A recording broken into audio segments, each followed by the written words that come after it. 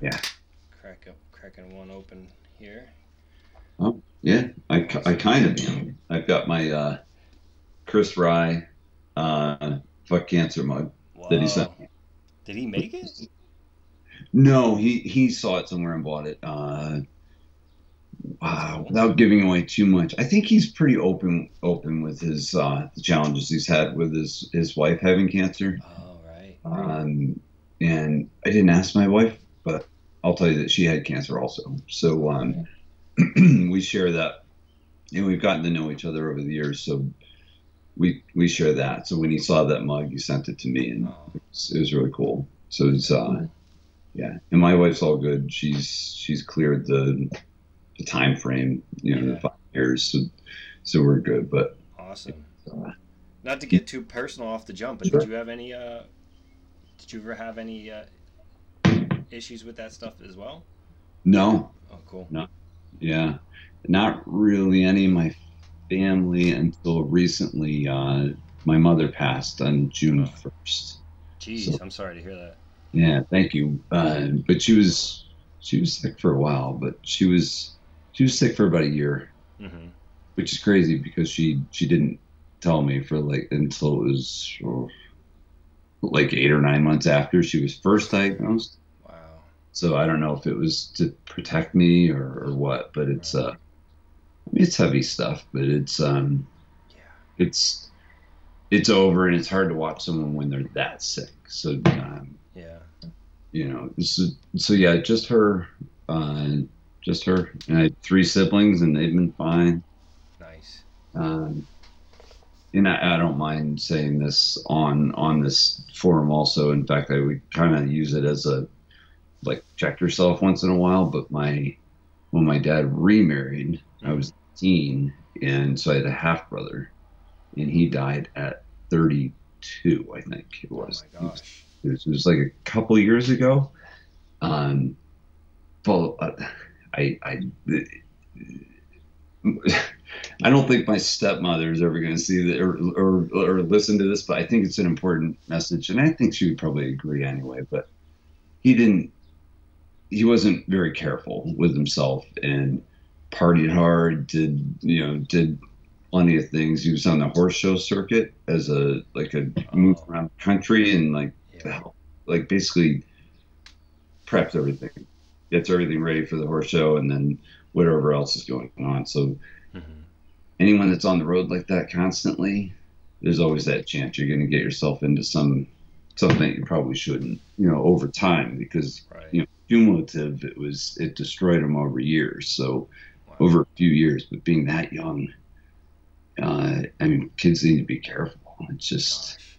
Yeah. kids. I say kids, young adults need to be careful because it doesn't take much to Mm-hmm. completely ruin your body. I mean, you and I ride, and I that takes a lot of, we're working stuff out. So you could say that, okay, I had a beer or two or three, but then I can put in, 4 90-degree sweaty hours of riding in the park or something. Because I know you're more street and park, right? Yeah. More Yeah. or less. Yep. Well, you don't race, right? No. So, No. and do you ride trails at all? You know, my first experience with BMX was at a racetrack, Oh, and I've never raced. I never did a race, but I did ride trails okay. as a kid. Yeah. And as soon as the year I got my balls up to jump the first set of big jumps Yeah, at our yeah. local spot, Uh-huh. like within 2 weeks of me and my buddies all like stepping up to that level of Yeah. jumping the bigger stuff and not like the little tabletops, Yeah. they got plowed. I So, was I was hoping you wouldn't say that, but I could kind of hear where it was going. I mean, You know? there's a lot more to it than that, but Yeah, yeah. that ended up like kind of taking the steam out of the sails of continuing that trails Hmm. kind of momentum I had. But Mm. I know what it feels like a little bit to like clear a big jump, but it's Yeah. so long ago now that it might as well be like a fever dream. Yeah. It, yeah, I totally agree. If you haven't done it before as you get older, it does get harder. It comes a little harder. But I never learned how to bail. I was just like either I'll hit my brakes before the lip or I'm gonna uh, try and get it. So I never right. really had all the prowess to, like, some of these dudes ride this shit brakeless and they're fine, and it's like, I wouldn't do that if you paid me $1 million. The craziest thing I've seen is, geez, I forget who it was, but it was at Caddy in Pennsylvania. And this guy rode the biggest run, which I believe is called Chicken, but rode the whole run brakeless. And it is big. It's like gnarly big. And like you would think you'd want to have a brake lever to kind of, with that little brake lever, just a little bit. Yeah. And this guy didn't. I wish maybe I'll remember who it was as we talk, but yeah, brakeless is crazy. It's on trails. I mean, you're using that momentum to get to the next set, and these are 20-footers, 25-footers. They're far. Yeah, but, and you're just managing yourself. Yeah. In my opinion, it's like jackpot. You just happen to, everything just aligned, like this, the way that they were built, the way that you were riding. Yeah. Yeah. Yeah.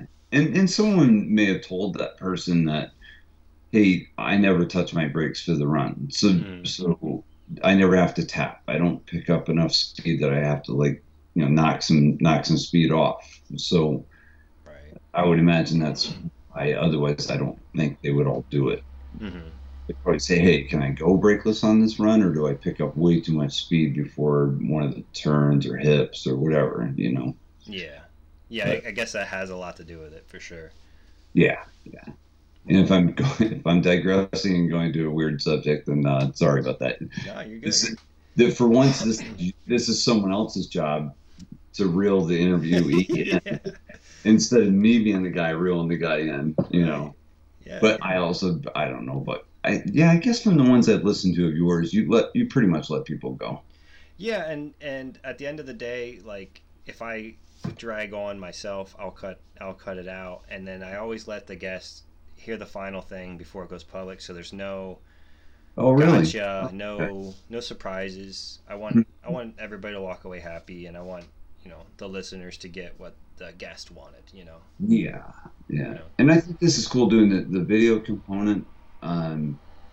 Has always scared me a little bit, not because of me being on camera, but when you do it this way, you can't edit as easily. Right. So as opposed to mine, that's audio, and I can edit the heck out of it. I could take a half hour out, Mm-hmm. And you can still kind of do that with this. I've started to learn, and I feel like part of that is because not that it got any easier, but that so much media has come out, even since your first episode, that like it's kind of more normal for like a hard cut if we had to go to the bathroom, or if whatever said something and we got to take it back out, and I think it's more kind of normalized. Sure. So. Yeah, absolutely. That's definitely a bit different. Like when I did one with Brant, he basically wrapped it up, posted it right after we were done. Wow. Yeah, he goes fast. And I'm saying he did it that second, but he's big on. I guess you could say, in my opinion, on just kind of keeping it real and having whatever happens. Whatever plays out. Which I'm okay with. You have to get used to it, But after, I think it's 3.5 years now since I started, more than that, almost going on 4, of audio only. I'm so in that mindset that I just don't. I also only listen to audio. I don't watch, video. Which this would be on. Do you put it on a YouTube channel? Mm-hmm. All right. Yeah. I'm always clicking a link, and I don't know what I'm listening to your audio also. So it makes it. I'm always heading for one direction, not the full package. So this is it's kind of cool to do this a little more and get comfortable with it. Mm-hmm. I don't think I'll ever change my podcast anyway to video also. A lot of people that listen, I heard a lot today at the races too about people listening in chunks where they'll do like a half hour, where some people are like, oh, it's 2 hours. I don't have 2 hours. Well, no one told you had to listen to it 2 hours straight. Yep. It picks up right where you left off. Does YouTube do the same thing? Pick up where you left off, yeah. Yeah. I mean, save that spot, kind of. Especially like, yeah, like if I play a video and I click out of it, or even go watch another one and I come back to that one, it'll definitely pick up where you left off. And one of the things I wanted to lean on a little bit with my pod is the video aspect of bike videos, and because so many people will bring up, oh, this video or all that video or this clip and that clip, and it's like, why don't we just bring it up, and right, if we want to break it down second by second, we can if we need to, like that's pretty cool. I mean, I've only got like, this is probably my third or fourth video episode, so I'm still getting everything straight. Yeah. One of my problems is like with the audio, like, because there's so many buttons and knobs to getting this thing to record, that it can record everything on separate audio tracks, which is great. But I had it set up wrong. I probably still do, but where like the microphone was on its own audio, which is great. Yeah. And your audio would come in with my audio, and it's like, well, that defeats the whole purpose of what I was trying to do. So sure, I got it. But at the end of the day, it's like I don't really end up having to edit the audio levels that much anyway. So I see. Yeah. Generally all right with it. But I re-listened. So if anybody doesn't know who I'm talking to yet, I'm talking to Joe Doherty over here, Grom Dad, the BMX Podfather, if you ask me. That's crazy to hear, but yeah. This guy, I've heard it. It's been said. You say I'm not agreeing with it, but it's been said. I mean, I'll give you it. You know what I mean? And yesterday I went through. I mean, I've been listening from the beginning, but I went back and re-listened to the third episode, the one about you specifically, because I wanted to make sure I had some. Sure. I didn't forget any key details that were already out there that are, easy to get a hold of. That was a tough one to decide to do, because I realized that, I had recorded a couple and put a very controversial episode 1 out with Chelsea Wolfe. Right. At that time, it was Chelsea Wolfe Gooden. Yeah, I saw her name was a little bit different. Yeah. But who would have thought she ends up making the Olympic team as an alternate? But that was, I remember someone telling me, they're like, holy shit, you went there on your first episode? And it's like, why not? What do I have to lose? And I'm a fair person, and I'll listen to both sides, or I should say, her side. But yeah, I guess what I'm getting at is I did that, and I forget who the second one was. It might have been Cody Diggs. I can't believe I can't remember the second one right at the moment. And then the third one, I'm like, I don't think most people nowadays, it's like 50-50. At least half the people have no clue who I am, because they weren't racing and riding trails in the 80s and 90s. Right. So, which is difficult, by the way. Don't let me digress too much on this. It has made parts of my podcast hobby, we'll say, difficult, because people that don't know you think you should know more. And it's like, It's like, no. I'm doing this because I want to learn about the time period that I was not around. Since I was gone for 18 years, 27 to 44, somewhere around there, 17, 18 years, until 2014, I mean. So it was supposed to be a learning experience for me too. Right. And so some people, it's hard not to read comments. It's constructive criticism. You just have to deal with it. If it, you probably shouldn't read them if you don't want to accept something. You're poking the bear a little bit when you read comments, for sure. Yeah. So someone had said, like, you can do better. I mean, this is ridiculous. You don't know anything about what this guy did. You didn't talk about anything the guy did. And I'm like, and I didn't do one of those angry replies. I always stay as passive as I can. But I just said, basically, you're missing the point. Like I shouldn't be graded on this. I never said I wanted to know everything about this guy before I interviewed him. Right. I wanted him to educate me on what happened, while I was out. So anyway, you know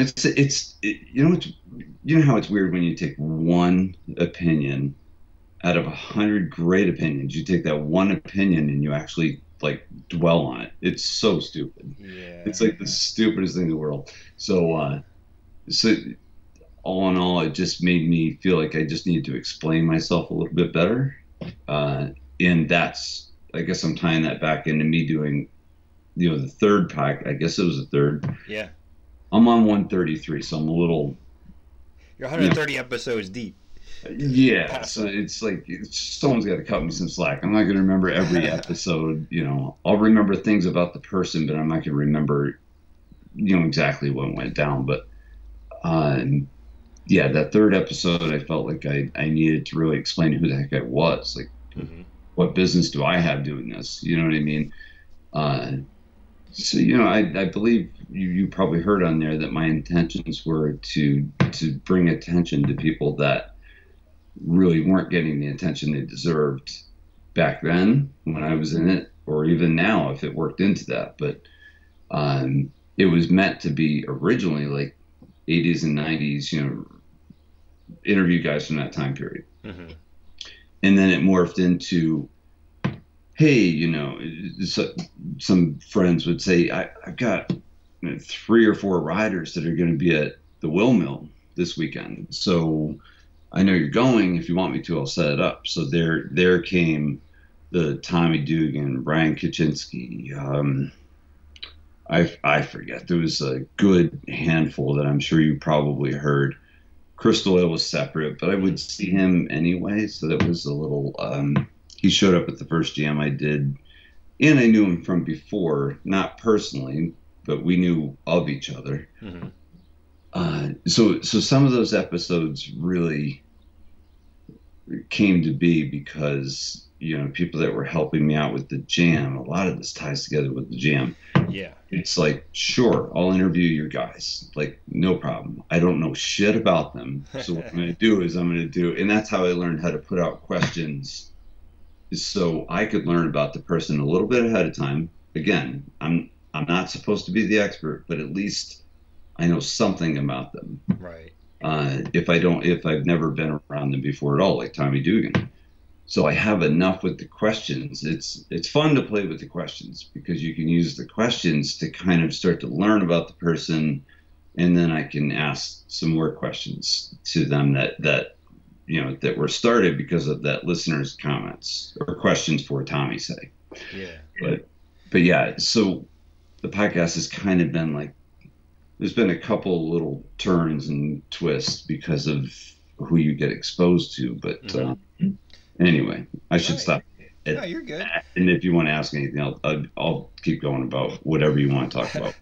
Well, I wanted to ask about I want to touch on the stuff before the podcast as well, but while we're here, I wanted to ask you, like, the initial, I forget what, there's like a big word for it, but like the initial action to start the podcast.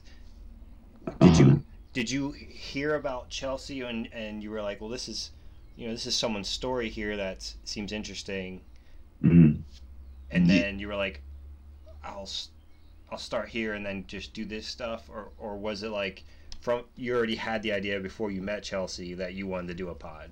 Man, I had the idea that I was going to do a podcast 6 or 7 months before I did the first one. Okay, cool. And I remember talking to Timmy Strelicki, who is an old school racer from Long Island and big time trails guy, part of the whole 7-Eleven crew, if you've heard about that. Yeah.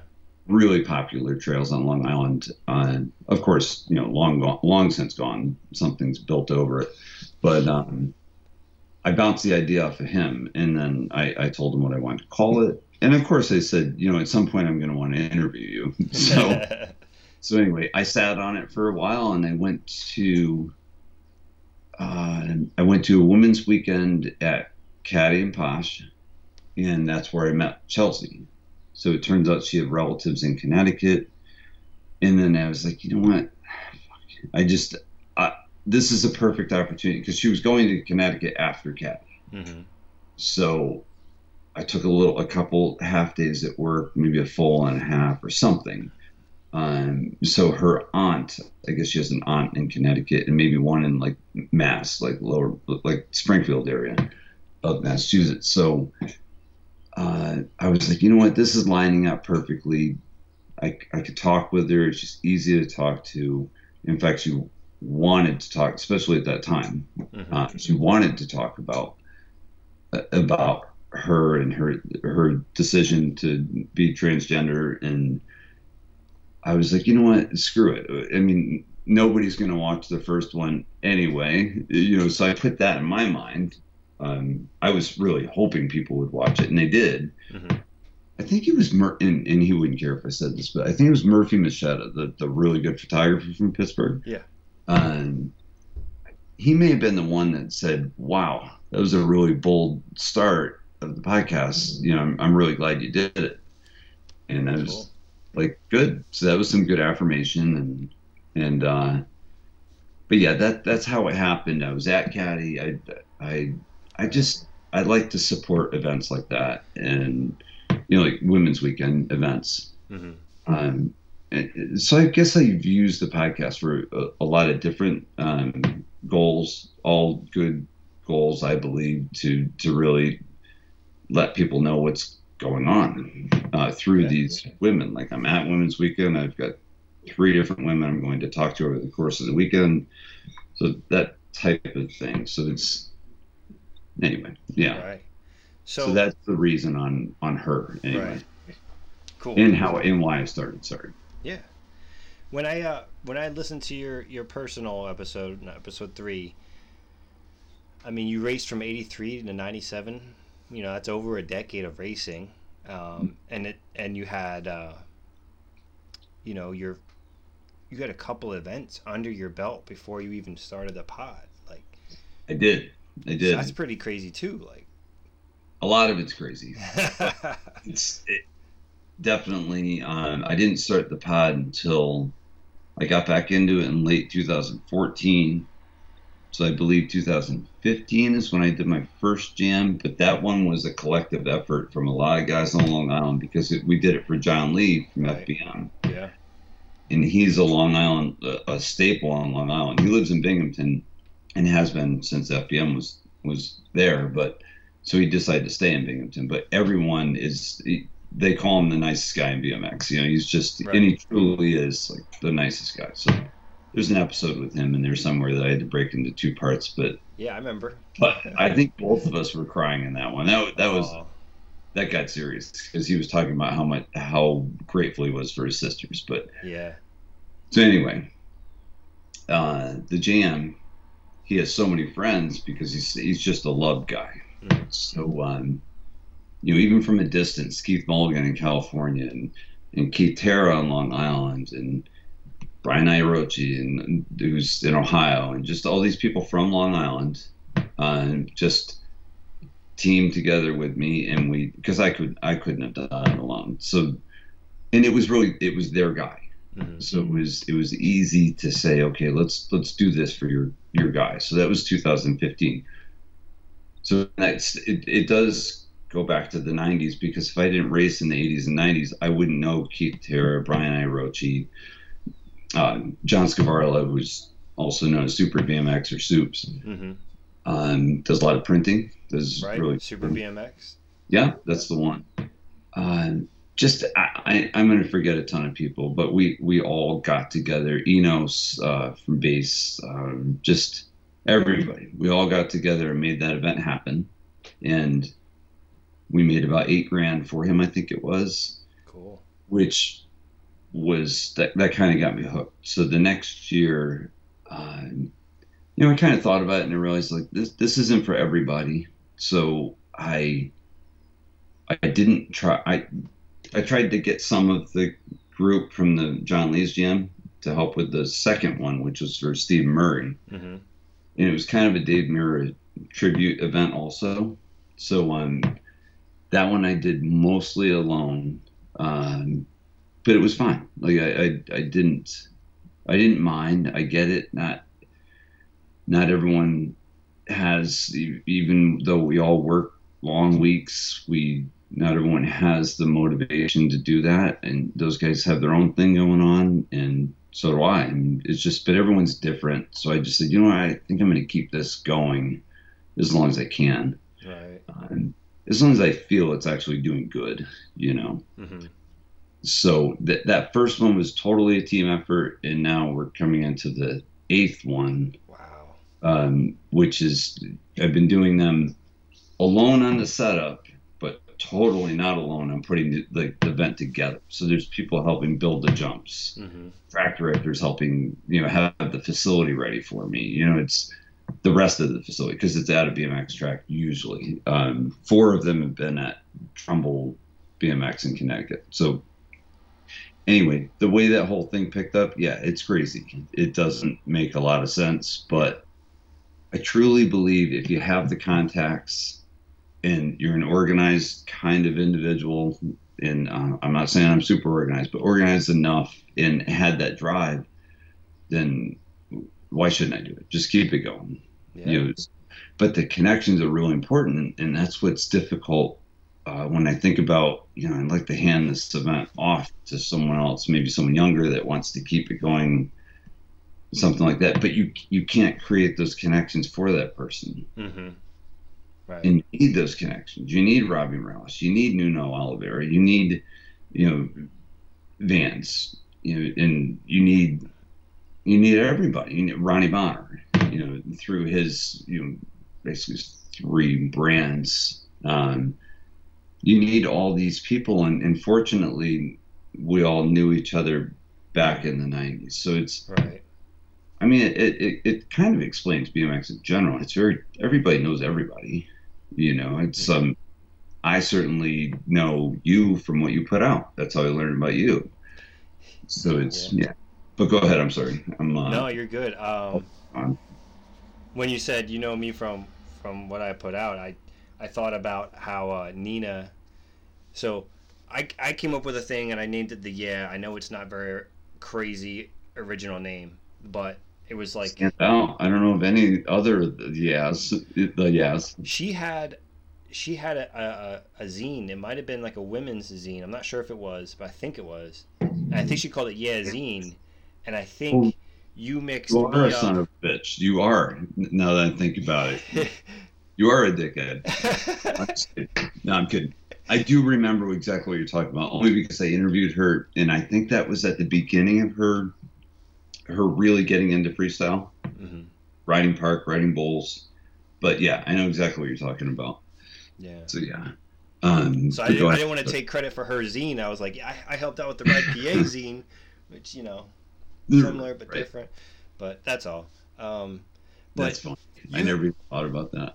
Yeah. You had, you bought your first house in the 90s. I mean, that's. I don't mean to say that as like bringing it up as like anything that crazy, but at the same time, it's like. You had your house in the 90s. You tried to do your own racetrack. You had the DDR team. So you were always kind of trying to do something. It seems like even from back then, like you were always. Yeah, we did. And I can't explain that besides being a kid of a single parent. There was 4 of us, and I was the youngest. So when I started racing, I was 13, and my siblings were all older. So I had to catch rides to go to the track because, understandably, my dad's working his ass off to take care of the 4 kids. Mm-hmm. So you learn a lot. Like, you become very responsible. Like the newspaper routes and all this stuff that you don't hear much about now. But people know. I mean, people like that kids made money in a different way back then, and it was a little safer to be out there doing that kind of thing. Right. Where you had to go, you deliver the papers, then you have to go collect the money for the papers each week. You had to knock on the door and say, "Okay, pay up for the papers." It was crazy the way the newspaper had it organized, but it was kind of genius because it put the responsibility on the kid. Yeah, you can have 80 customers on your newspaper route, but you don't make money until all 80 pay. You know what I mean? You don't get the full amount of money for your work. So So yeah, it's I think that was the beginning of it, and yes, I worked my ass off and just tried to find opportunities and did. I ended up landing a decent job in the plumbing and heating wholesale field, and it was pretty. It is very solid. I still do it today. Same job or a same? Same job. You know how buyouts go. There's buyouts all the time. So I work for. I essentially worked for two different companies, but then I went back to the first company. That company got bought out. After I opened a location for them, we got bought out like 2 or 3 years after that. It was this is plumbing and heating wholesale still, which I think I already said, but yeah, you just hustle. I mean, I'm not quite the Long Island hustle guy because those guys hustle. I mean, that's real hustle. And Robbie Morales, you didn't have him on, did you? No, Robbie? No. I met him once at Interbike, but that's the only interaction I've had with him. You should do it. I mean, it's interesting. I mean, if he's down, I'm totally down. He's a businessman. It's just he's a good dude. He really is a good dude. I just can't believe how much he has on his plate. I don't know how people do it, really, honestly. It's like these guys from BMX that got involved in some heavy manufacturing stuff. Right. So yeah, I mean, interviews, and he's been on different podcasts, but everyone has, as far as I'm concerned, those overlap with a few podcasts, but for the most part, I think there's different audiences, roughly. There's probably maybe it splits into like 3 groups, you know what I mean, that may listen to, say, you and Brant, but not me and Coffee Chatter. You know what I mean? It's just the way things are. Yeah. So so not everyone has seen or seen or listened to an episode with Robbie Morales.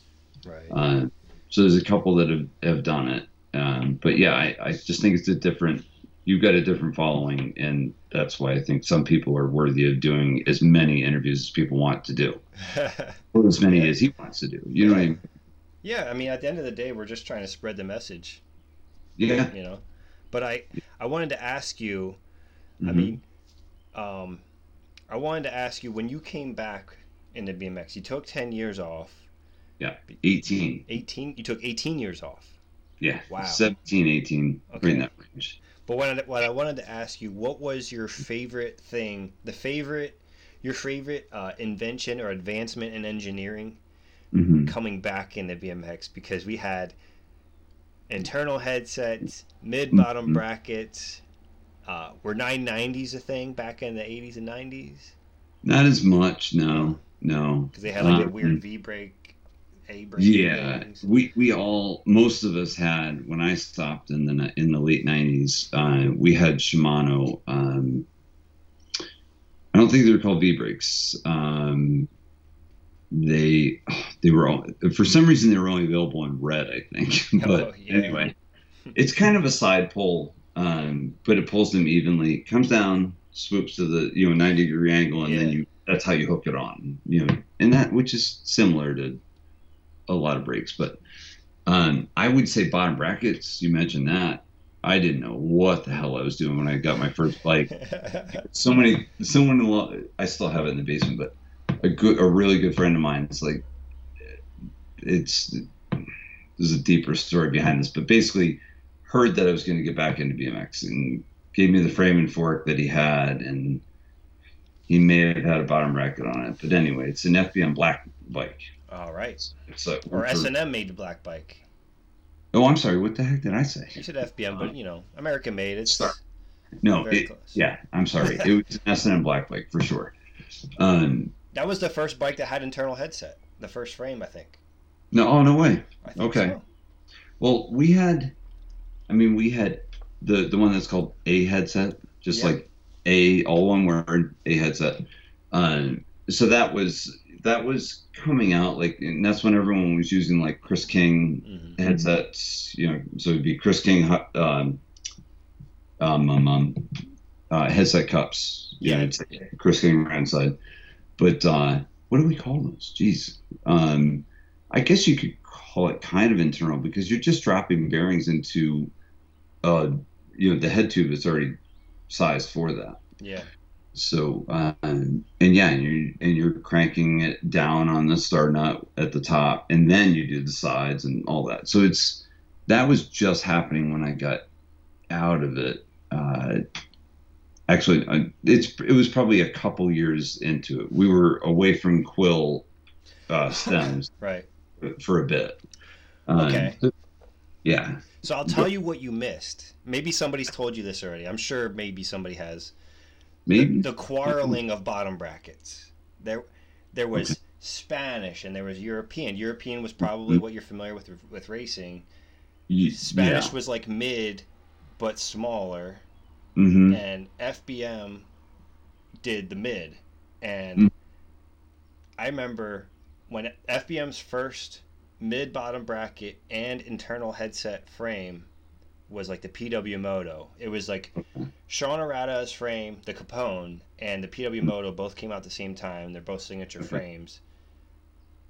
But it was like no one was quite sure which bottom bracket was going to take off. But I was like, I'm going to bet on this. I'm going with the mid FBM PW Moto, and I ran it. I bought that at a the second Ghetto Street Comp. I bought it off of Kerry Sayer. And he threw in a hub guard for free because I bought the frame, and I was like so happy. Yeah. But yeah. Yeah, I do know what you're talking about. I think the Black Bike had a mid. I think. Probably so. But it may have been Euro. I know it wasn't standard. It wasn't what I remember. The pretty good size. Yeah. Bottom bracket cups. I mean, they were probably an inch and a half, maybe. And there was really nothing wrong with them except for the bolt that you use on your crank to like turn the sprocket. Yes. I remember my Allen wrench always slipping out of it because it was so close to the bearing that you couldn't. Only certain tools would actually fit in there. Yeah. To get it to tighten. So. Yeah. I mean, down the road, I jumped on the spline drive wagon. We can talk about that later if you want. Well, I'm not on it, so I don't know. But I'm still. I ride one bike everywhere. Okay. I don't care what I'm riding. I'll ride the one bike. Mm-hmm. Whole different subject that we can hit on later if you want or not. But it's I do definitely only have one bike, so I geared it as like the old school gearing of 4416, and I ride a steel bike. I ride a Speedwolf from Sabrosa, and so I put these profile cranks on that I was used to, which have that bolt that screws through the chainring onto the crank arm. Mm-hmm. So that's what I've had. I haven't gone spline drive. There's not really a reason why I haven't. It's the way I like to keep it, especially if you're crossing parts over from one bike to the next bike. You don't want to buy all new stuff. You know what I mean? Yeah. So yeah, that was a wake up call. 3 different size bottom brackets. I was like, what the hell? I'd ask friends. I'm like, which one do I even have? I need to order these parts. I don't know what the hell this is. Yeah. So fortunately, people are able to, maybe it's a different size bottom bracket, but you could still buy, say, profile cranks, which is what I always buy and put on a chainring like I would back in the 90s. Mm-hmm. Spline drive definitely sounds easier. It sounds like it's a little less work keeping things tight because I do have to check that bolt that's holding the chainring. It always comes loose. And I'm racing. I'm like, is this thing gonna so you're putting a lot of force on the gear. Yeah. So you're like, oh shit, this thing's wiggling a bit. Like I didn't bring any Allen keys, so you start using your key, like a literal key, to try and get it a little bit tighter than finger tight. No. I wiggle it and I'm like, I can get one more race out of this. Before I get home. Like one more race that night before I get home. And you had a thinner sprocket too, right? Yeah. You had more threads to bite with. Yes. When you're loose. Because when we had like the thicker sprockets, it was like, you got one thread holding that sucker in there. No, I have more thread left. Nice. For sure. I would have gone nuts if I had one thread. Well, I probably wouldn't be talking to you tonight because my face would have been mashed into the first jump at the track. It's just the stuff that happens, it's funny because kids now, there's a 17-year-old guy that got hurt the other night, not badly, he'll be fine, but just, I don't want to say he's not a great mechanic, but he's probably the type of kid that should probably bring his bike to the bike shop every now and then and just have it given a once over. Because the same day that he messaged me and said, hey, would you mind bringing this spare wheel that you loaned me last year? Could you bring it this year? And I was like, I'm already at work and I'm going straight to the race. I can't go home and grab it. He's like, okay, no problem. Sure as shit, that night, chain fell off, pile drove right into the right before, thank God, before the face of the jump, but at the bottom of the start hill. And he's not checking everything the way you should. You gotta, if you're gonna sprint, the tension better be right. You better be really confident that it's a strong frame. And I guess I'm saying this as an older guy too, like, because I don't want to do something or be ignorant about something and get hurt because of it. Oh yeah. So I mean, this dude's 17. He's not playing that game. You know, that game of chance, of risk. You know, so you know so now he's hurt. He's out for a little bit. He's trying to stop a hematoma from starting on his side, on the side of his hip, and it was bad. I mean, he ate shit hard, but that sucks. I guess I bring that up because it's like you could have better equipment, but you could still screw it up. You know, if you have one thread in or not. Like, that's crazy. I can't believe you only kept one thread. Yeah. It's nuts. While we're on the topic of spline drive, I want to give a shout out to Sam at Tree Bikes. He's the one who invented it. And, oh, really? Yeah, and I was in the middle of, so there was this whole craze where we all had thick sprockets and thick chains, and I was at the skate park called Voodoo in Harrisburg, and I broke. It took me forever to save up for the big chain and the big sprocket, and you had to get a special freewheel that would actually accept the big chain. Yeah. And to get all that, the whole kit, it was like by the time I got the kit, people were already figuring out other things. But I was still like, no, this is it. I got the thick, because I grew up right side pegs. Yes. I'm right side pegs with the right side sprockets, so my whole early life was just snapping chains and sprockets. So I got all this big heavy duty stuff. I go to the skate park, I've been running it for a while, and it breaks at the skate park, and I'm like, well, screw this. I'm gonna do something else, and it's I don't want to mix up my stories because I think I have two Sam stories, but whichever one it is. When he started Spline Drive, I had messaged him and asked him to make me a Spline Drive. Yeah.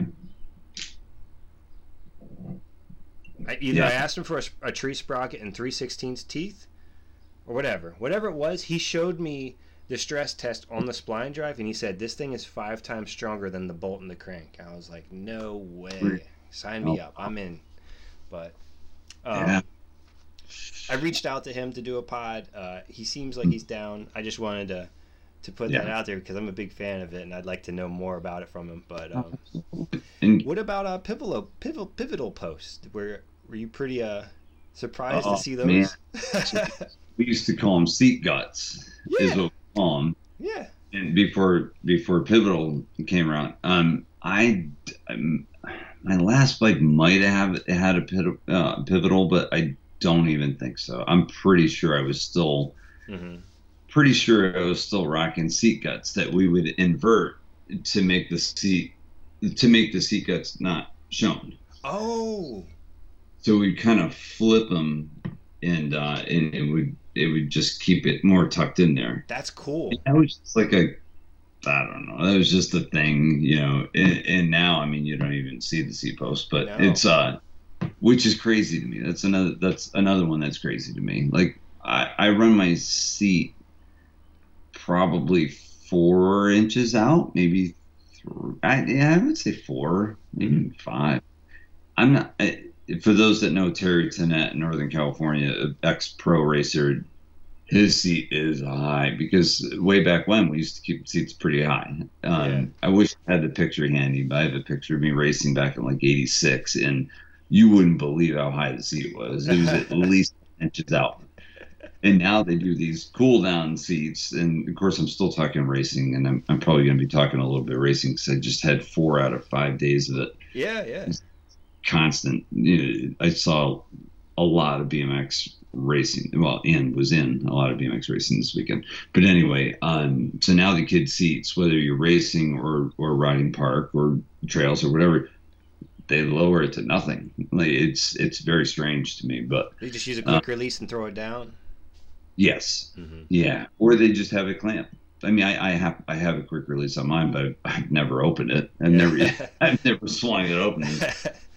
I think it's because I'm pretty sure the Speedwolf has a spot. It's really intended on being a quick release, I think. Mm-hmm. No, I'm sorry, it's not, because it doesn't come with the bike. It's just it's a standard side seat post. So you could use a regular, like, fixed seat clamp. Mm.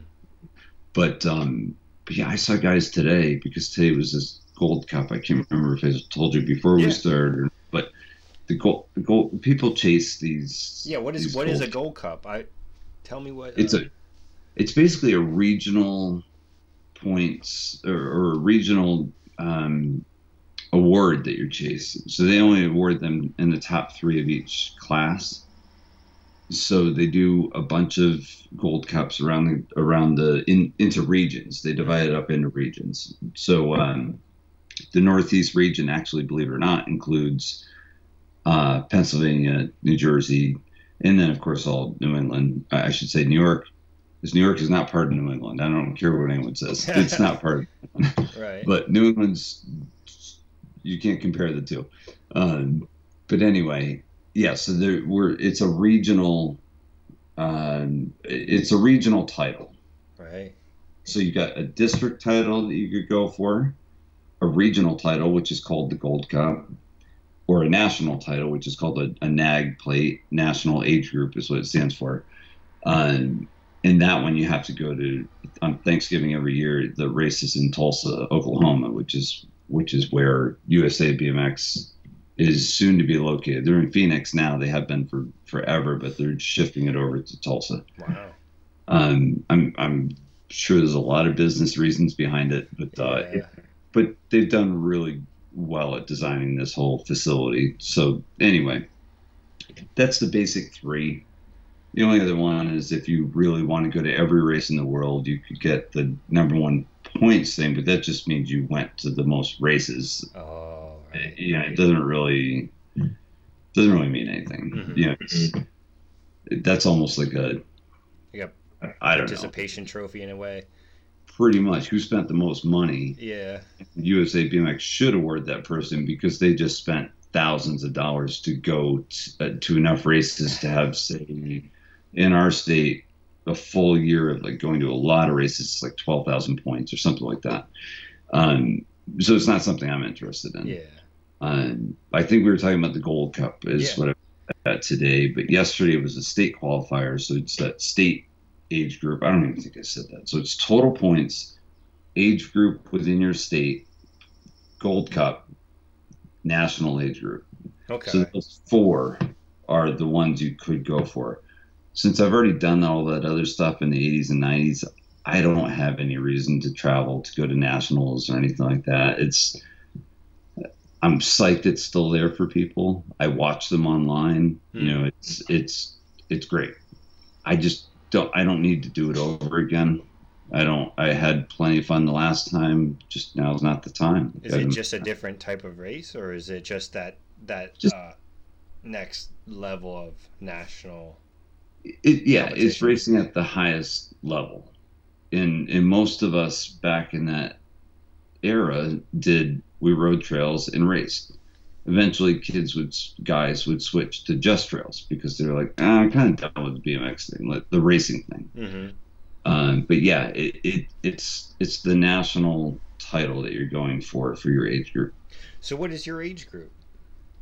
I turned 51 last September. Right, so I raced 51 and over expert. So they don't get any older than my age group. Okay. So unless you race cruiser, which is 24-inch wheel, and I don't really have any interest in that. I've always not everyone agrees with it, but I think if you have decent handling skills, riding a 20-inch bike is not a big deal to race a 20-inch bike or ride trails on a 20-inch bike.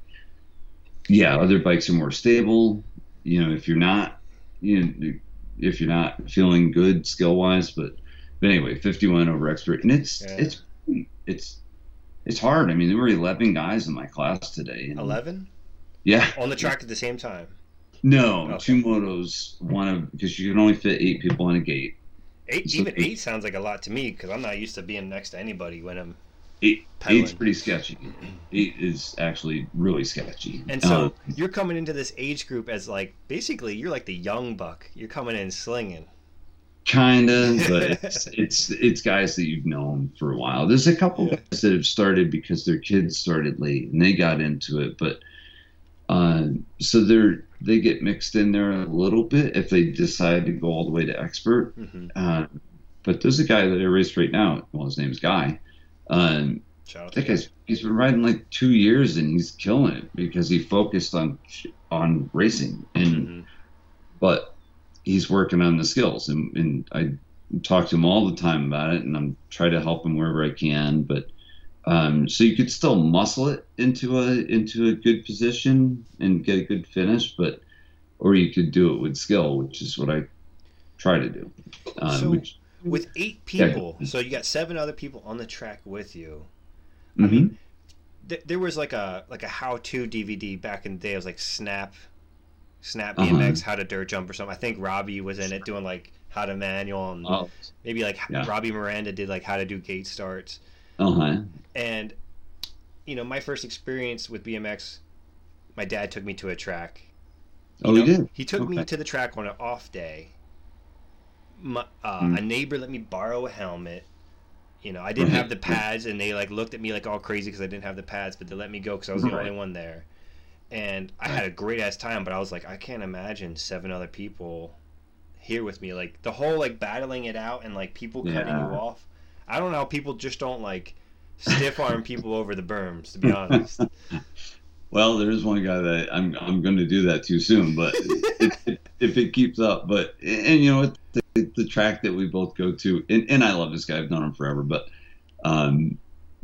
it gets a little. That's just part of the territory, guys. It's a little aggressive. So if I ever I can avoid it, but the problem is it slows me down, and then I've